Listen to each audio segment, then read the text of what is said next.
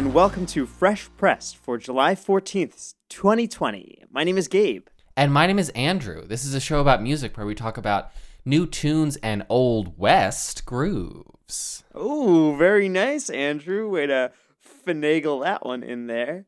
So as many of you are aware, this past week, the great Italian film composer Ennio Morricone passed away at the age of 91.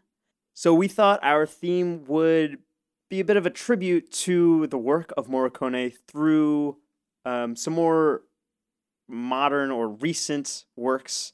And maybe we can talk a little bit about how brilliant of a film composer Morricone was and how influential he was, not only to scores of other film composers and the entire genre of like the spaghetti western, but also to like popular music, if you want to call it that, in indie rock. So Andrew, have you seen many films with Morricone scores? I really haven't. I appreciate the tropes of the genre of those films, but I really don't have much experience actually watching the films. Do you? No, actually, I've probably listened to his music outside of the context of films, like just as standalone records, more than I've seen or listened to his music inside that context. So maybe that's a shame, but like Sergio Leone, who Morricone worked with extensively and kind of made his name with. It's not like the kind of film that I love, like The Good, the Bad, and the Ugly, right? Very, very famous. But I didn't realize, but he did the score to The Hateful Eight, which is one of the recent Tarantino films. And I have seen that film, so I guess we could start there. Yeah, I mean, I've seen that. I wasn't gonna, when you asked that question, I was gonna be like, yeah, I saw his most famous movie, The Hateful Eight. Well, that's a kind of an example of how I think Morricone's music as a composer influenced like contemporary filmmakers.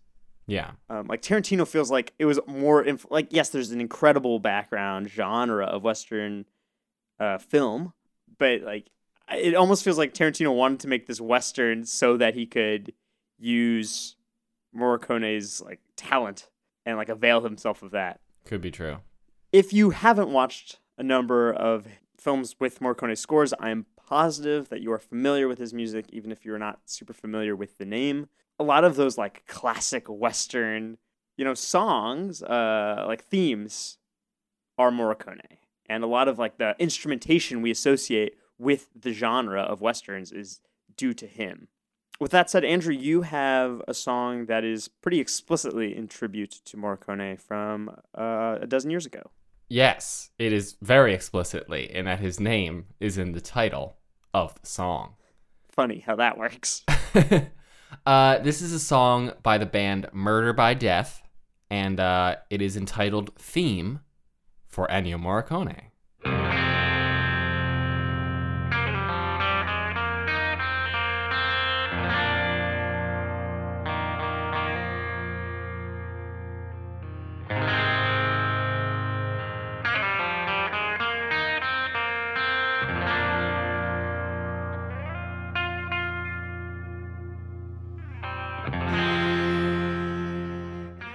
So before we talk about anything relevant, like the song or how it's related to Morricone, you want to talk about this band name?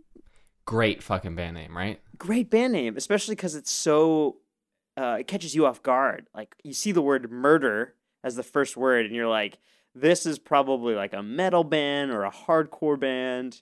Probably not going to like their music. And then Murder by Death, then you know they're indie rock. Well, also, if you are aware of the film Murder by Death, from which the band gets their name, which is a Neil Simon movie that's like a mystery comedy whodunit kind of thing. The title, like that title, is intentionally like a spoof on, Dial M for Murder kind of shit. I see. I didn't know that it was taken from a film. It's not a film I'm familiar with. So a lot of their titling is referential. Like the album that this song comes from is called Red of Tooth and Claw, which is a line from a Tennyson poem, In Memoriam, which, Gabe, you, Philistine, I'm sure you're not familiar with, but you may be familiar Wow, with. I can't believe I was just called a Philistine on my own music podcast. But you may be familiar with one line from this poem. "'Tis better to have loved and lost than never to have loved at all." Wow, definitely familiar with that line. I think everybody is familiar with that line, so the insults keep piling up. We are early into this podcast. Yeah. Very cool. Are you widely familiar with their music? I'm really not. I hadn't heard of them, but I've been listening to a little bit of their stuff this morning, and I'm into it. There's two founding members, Adam Turla and Sarah Balliet, who are also a married couple, so that's nice. So nice. Adam Turla is the vocalist, and I think he also plays guitar, and Sarah Balliet plays cello. So you can hear cello prominently in this song and in a lot of the songs because one of the two founding members plays the cello. Yeah, I was going to comment on the cello in this song particularly, which is just so rich and like full of like this deep soulful energy, which fits well with, the Morricone influence. Yeah, I think that's part of what drew me to this in looking for Morricone tributes for this theme, is that there's a lot of tribute type music or music clearly influenced by him that's exactly the same genre, that is also sort of that is also just chamber music, and then there's stuff that's more modern, I would say, and this I think really nicely bridges that gap in that it's definitely guitar driven, but it is also cello driven, and overall it is spaghetti western driven. Yeah, although I think spaghetti western, maybe this is the point you're making, but spaghetti western music typically is very guitar driven. Yes, absolutely. But that's what I mean, where this feels to me like a real genuine modernization. Honestly, both of our choices feel like a modern version of like those underpinnings of the spaghetti western soundtrack genre. I just liked how prominent the cello was because it links it back to the soundtracking, the like chamber music orchestral background. Yeah, that makes sense.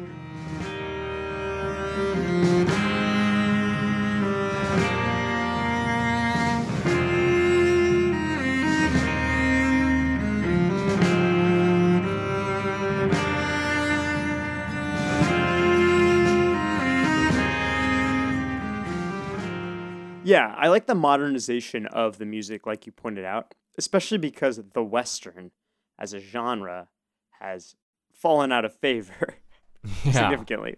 And not for bad reasons. Like, there are some very problematic things with Westerns as a genre and, stereotyping and racism inherent therein. But I think the music is great on the whole and has historically been my favorite part of Westerns. And so it's cool to hear like a take with like updated sensibilities and recording techniques.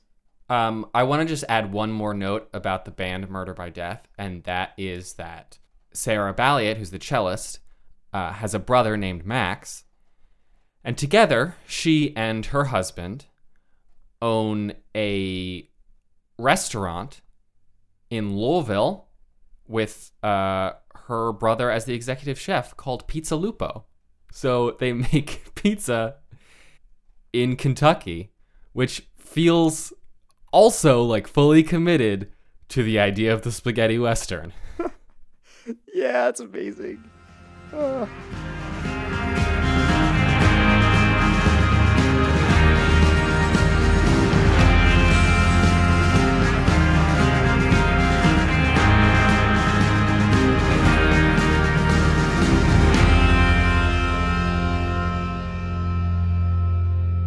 So, Gabe, you also have a sort of modern take on the spaghetti western music genre. And this is also a concept album, although in a slightly different way. Yeah, this is a song called Seasons Trees off of a 2011 record titled Rome, which is by Daniele Lupi and Danger Mouse.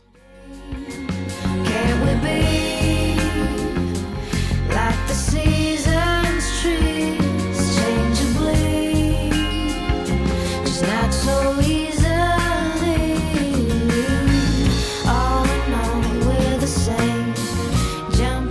As you alluded to, Andrew, Rome, the album, is a concept album less in the telling a story sense, although there are sort of elements of that, and more in let's take this one specific idea and this really one-time collaboration and create like a single record that's just very focused on this particular idea, which is of the spaghetti western, and kind of reinventing that style with more popular and rock sensibilities alongside it. So first, the cast of characters. So the title artists for the record are Daniele Lupi, who is an Italian composer and recording artist, and Danger Mouse, who our listeners may be more familiar with for being a producer on a million different records. He put out famously in 2004 a record called the Grey Album, which was a mashup of Jay-Z's The Black Album with the Beatles' The White Album. Right, so black and white, Andrew, makes gray. Yeah, no, I got that one. Thank you, Gabe. Which you couldn't find legally for like a long period of time. Like the only way to get it was downloading it off some like media torrent website when that was like a thing in the mid 2000s. If I remember correctly, Jay-Z was like, this is super cool. And I feel like Paul McCartney was like, this is super cool. And then EMI, the assholes that they are like, no, fuck you. You can't make any money off the Beatles. Only we can make money off the Beatles. Yeah, it was like classic music industry heavy-handedness. Although the record is wildly cool. So I gathered Lupi heard the record and was like, oh, I should collaborate with this guy. He had also just put out one of his first albums, and they ended up linking up and working together for like 5 years to make Rome. The album also features Norah Jones and Jack White as vocalists on 6 of the songs, including on this song, Season's Trees, Norah Jones. And the recording process for this album was really cool. They went to a studio in Rome, and they like got a bunch of vintage instruments. And the story goes is like there's nobody like in Rome that's like lending out these vintage instruments from like the 70s. So they just like made house calls to like important musicians who lived in Rome and brought bottles of wine and were like, hey, do you want to play on a record with your sweet bass? And apparently they got a bunch of like these old Italian musicians who actually recorded with Morricone these soundtracks and got them together in this studio. And I was reading an interview about it, and like some of these guys who are like much older now were like, oh, I haven't seen you in forever. It was like a big get-together party to make this record, which has such a like genuine undertone of Morricone's style and the spaghetti western music in general.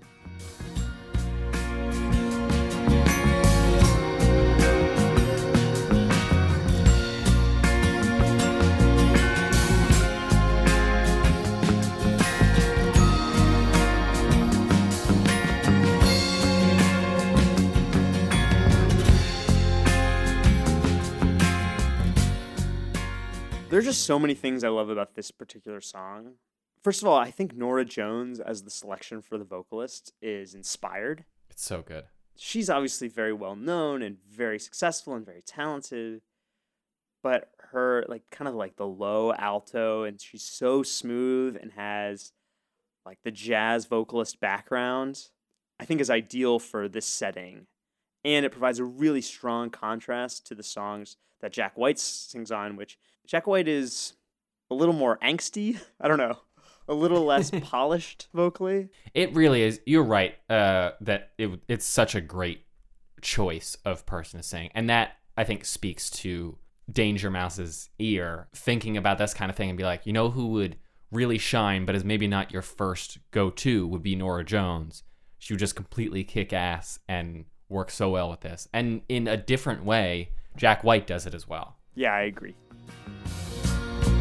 'Cause you seem to believe that we'll never be free, always gonna be needed.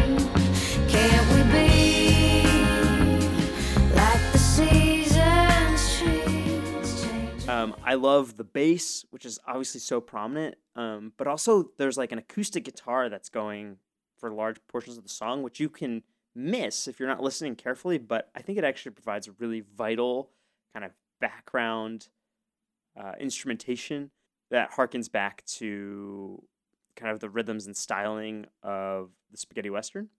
One last thing about Rome that I love is that it opens like any film soundtrack with a theme, and it's specifically like this is the theme from Rome, as if this album were actually the soundtrack accompaniment to a movie. Like, they really play into that, and maybe that's more of the concept behind the concept album. Like, we're gonna make a film score for a spaghetti western in 2011, but we're just not gonna film the actual movie. We're just gonna kind of imply that it exists. Yeah, and I think they do a cool thing with the titles of all of the interludes and the instrumental tracks, which I personally love. Like, there's one that's like, The Matador Has Fallen. Yeah.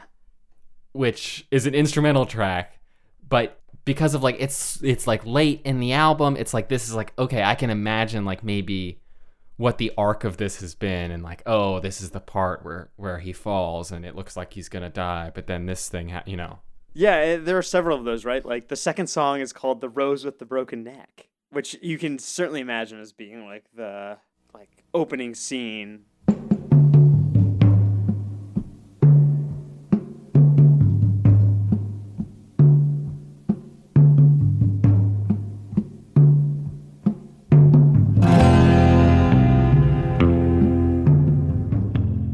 Moving along now to some new songs from the past week. Andrew, I don't even know how you found this song. I found it through NPR. It's how I find everything, honestly. But the song that I have brought is entitled Kamardawa, and it's by Sharhabil Ahmed.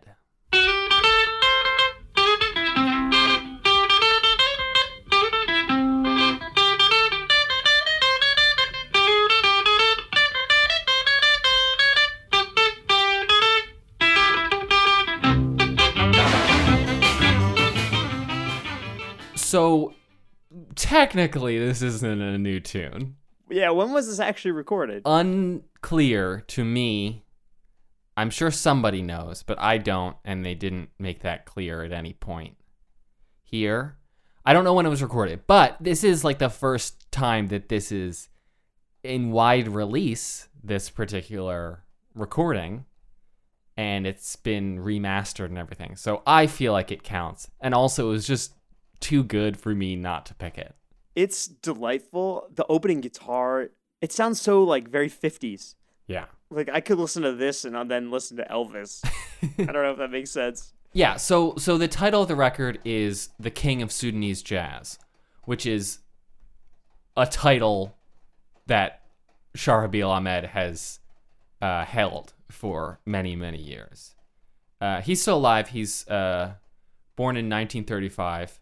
But this is an older recording that was remastered and put together on this album, sort of showcasing his body of work to the wider world by the record label known as Habibi Funk. It's not jazz, really, in the way that we understand jazz to be, but it's Sudanese jazz. Yeah, I don't know what Sudanese jazz is as a genre. It's this. But this has nothing to do with American jazz. Right, yeah. So this is from directly from Habibi Funk Records. Say, referring to its sonic appearance, Sudanese jazz hasn't too much in common with the Western idea of jazz.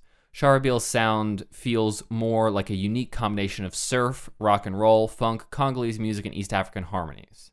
So I think, especially in this song, the like surf rock vibe is what you're latching onto, like that old like.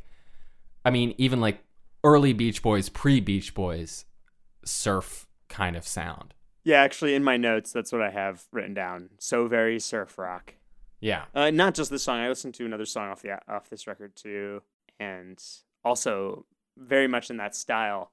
So I suppose that's kind of the whole Sudanese jazz approach is based maybe more around, that genre rather than like Miles Davis which feels like the contemporary to this in terms of actual time when it was recorded. I also have a quote from Ahmed himself.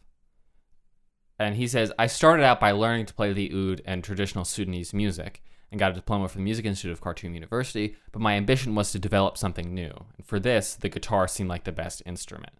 Western instruments can approximate the scales of Sudanese music very well. After all, a lot of Western music is originally from Africa. I have absorbed different influences from traditional Sudanese rhythms to calypso and jazz, and I hold them together in my music with no difficulty. Yeah, I mean, comes off a little braggadocious, but I think correct. Yeah, I agree that it comes off braggadocious, and I think he's right.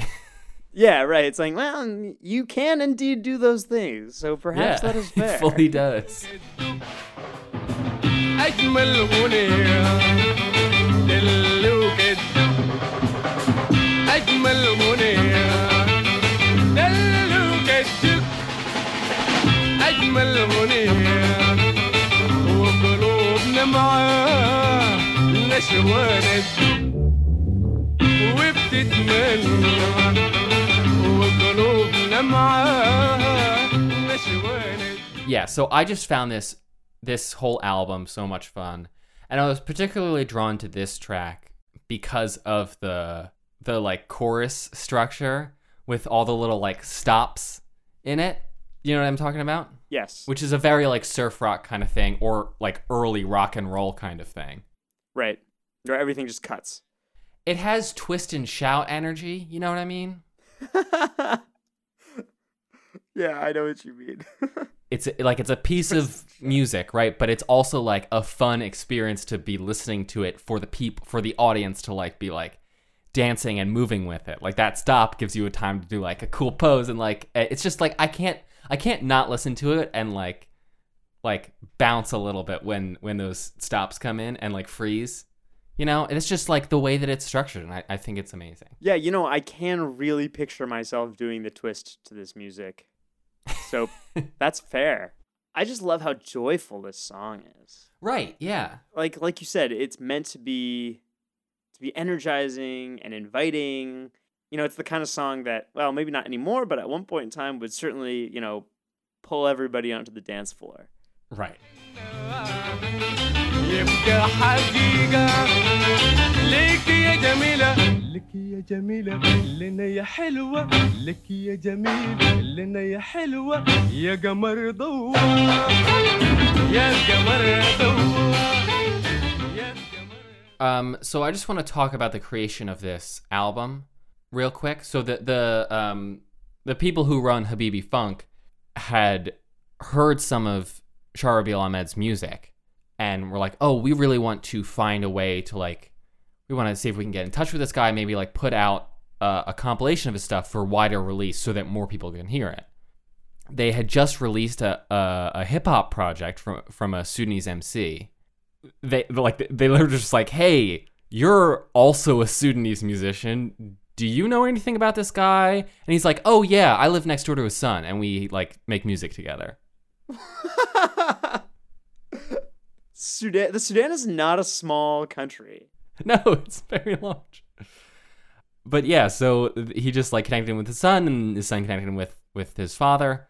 And his dad was like, yeah, this sounds great. Let's do it. And so they like hunted through a lot of old recordings, tape recordings, digital recordings, all sorts of stuff, and found some stuff that was usable quality, found some like master tapes and stuff, and remastered all of it, engineered it so that it was worthy of a full release, and put together these 7 tracks, all of which are just awesome. That's a really cool story.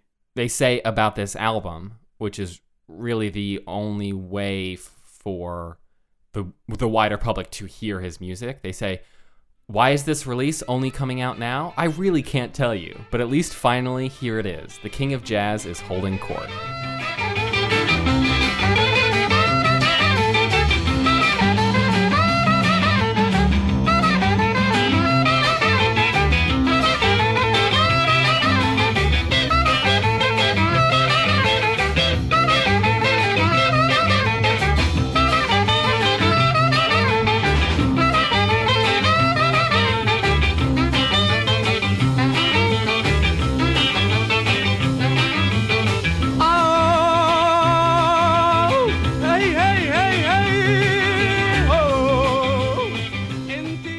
So, Gabe, what do you have that's brand new this week? This is a song off a record that I just cannot stop listening to. This song is Just Shy of Sure from The Beths and their second record titled Jump Rope Gazers.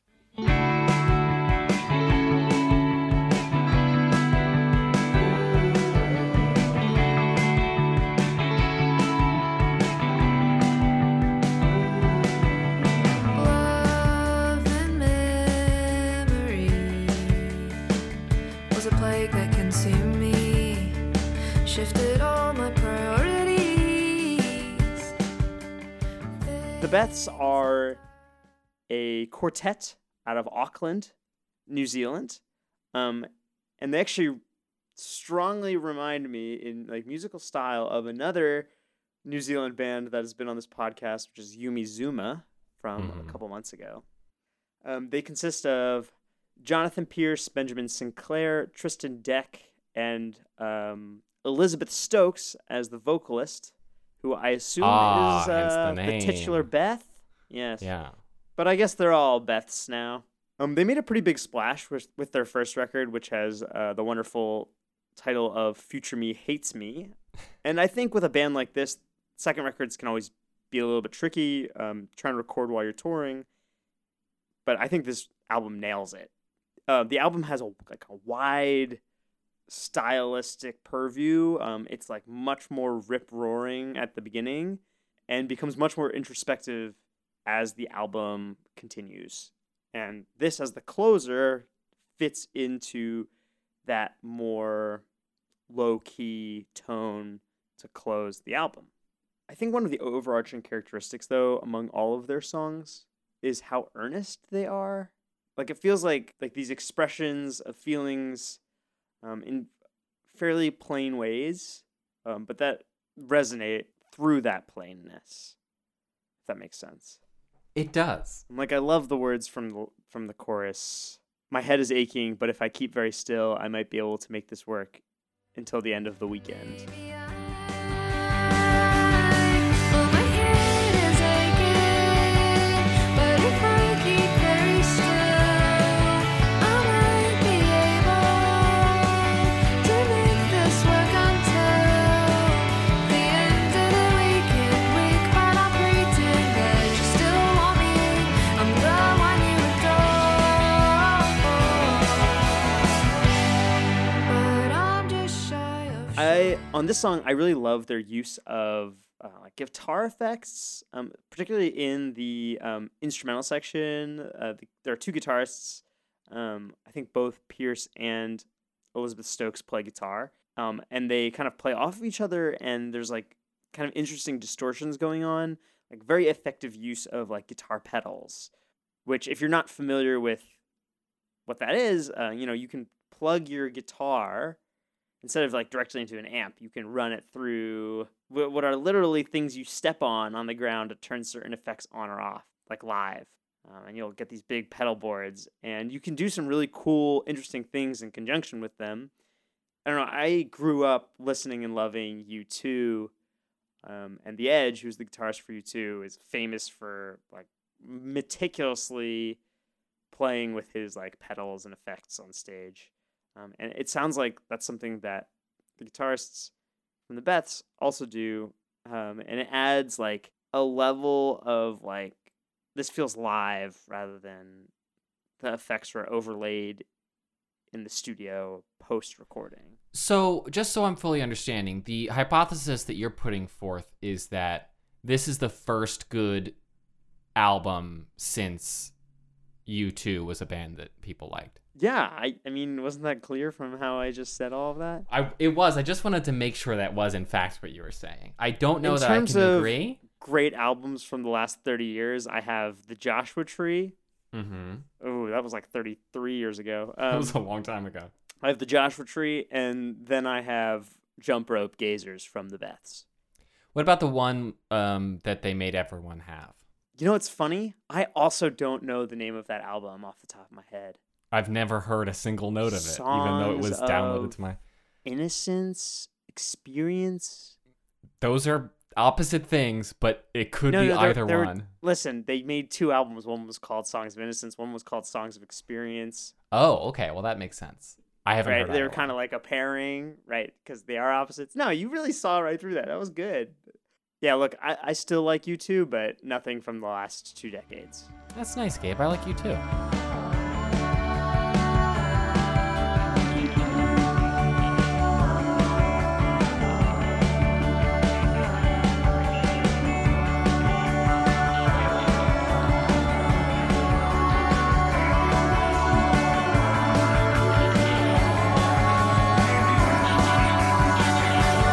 Oh, my head is aching, but if I keep very still. So there was a bunch of other good new music this week, Gabe. What else were you listening to?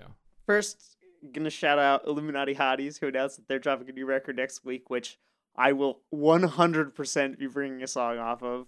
Great. She put out a single called Will I Get Cancelled If I Write a Song Called If You Were a Man, You'd Be So Cancelled? Which is biting. Like, it's like a minute and 15 seconds, but really cuts to the chase. There was a new album from Casey Hill called "Is It Selfish If We Talk About Me Again?" Just to piggyback on another very long title that is a full sentence. Very interesting pop album. A friend of the pod, Francis and the Lights, is on there. Casey Hill's a former like Kanye protege and involved in that sort of circle. I don't know if we can call people Kanye proteges, Why? because I don't think that's like a positive thing. I don't know that it is either. She's no longer with the label, but that is how she got her start. Fair enough. Is she had like self-released some music. She was working as a backup dancer for Kanye's tour, and then she like showed him some of her music, and he was like, "Yep, you're signed." Wow. I really enjoyed this delightfully groovy record titled Dinner Party from Terrace Martin, Robert Glasper, Kamasi Washington, and Ninth Wonder. So good. What an incredible team up. Anything that has Robert Glasper and Kamasi Washington on it, I'm sold. There was a really nice, I guess maybe it was just an EP from a musician named Adeline, who I don't know anything about, but she made a really nice, like, soulful R&B kind of record called Interim, which I almost brought the last track from, but I didn't want to hear Gabe attempting to speak French, which is the language that song is in, so I didn't pick it.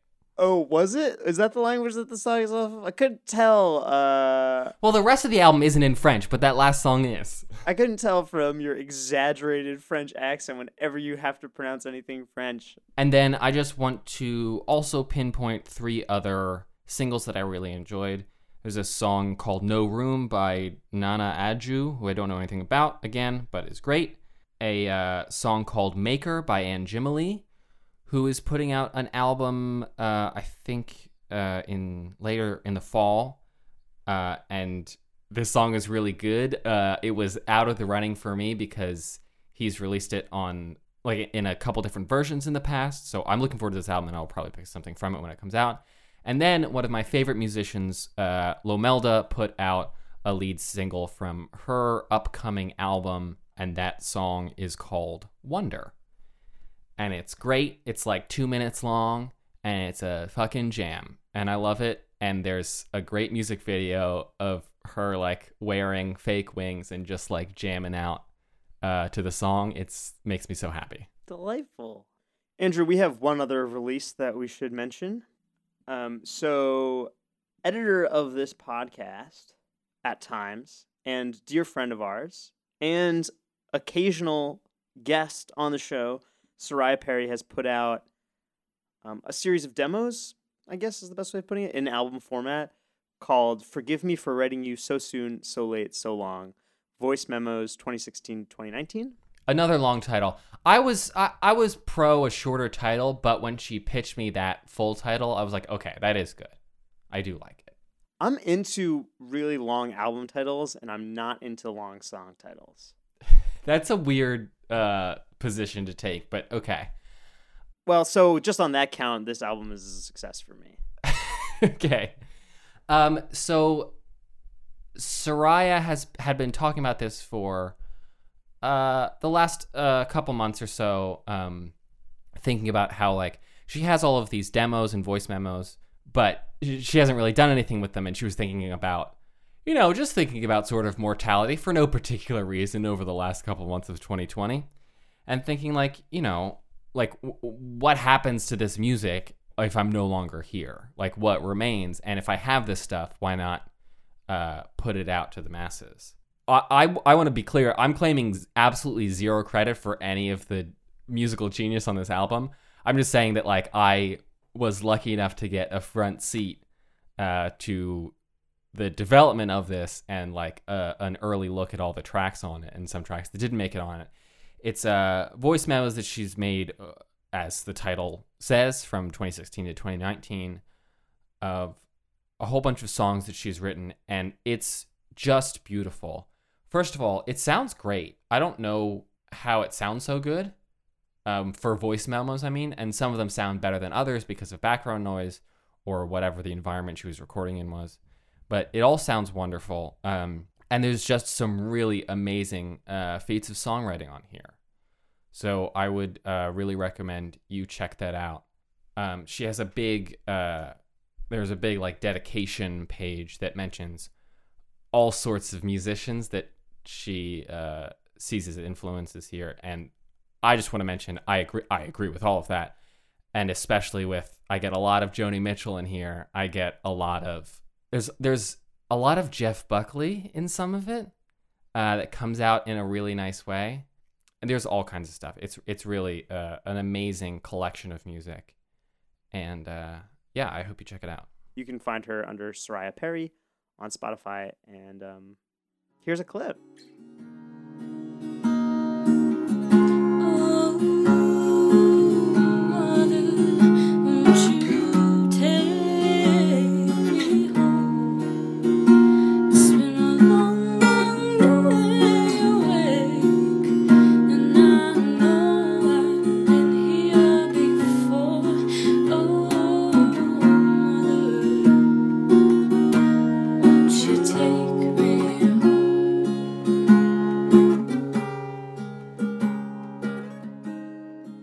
So that's our show for the week. You should go and give us a follow on Twitter at FreshPressedPod. We also have a Spotify playlist with all of our picks from the show in reverse chronological order, so you can hear the newest stuff most recently at the top. We'll be back next Tuesday, July 21st, with more tunes and more grooves and more music to keep you occupied and delighted and interested through this year. For now, I'm Gabe. I'm Andrew. And you've been listening to Fresh Pressed.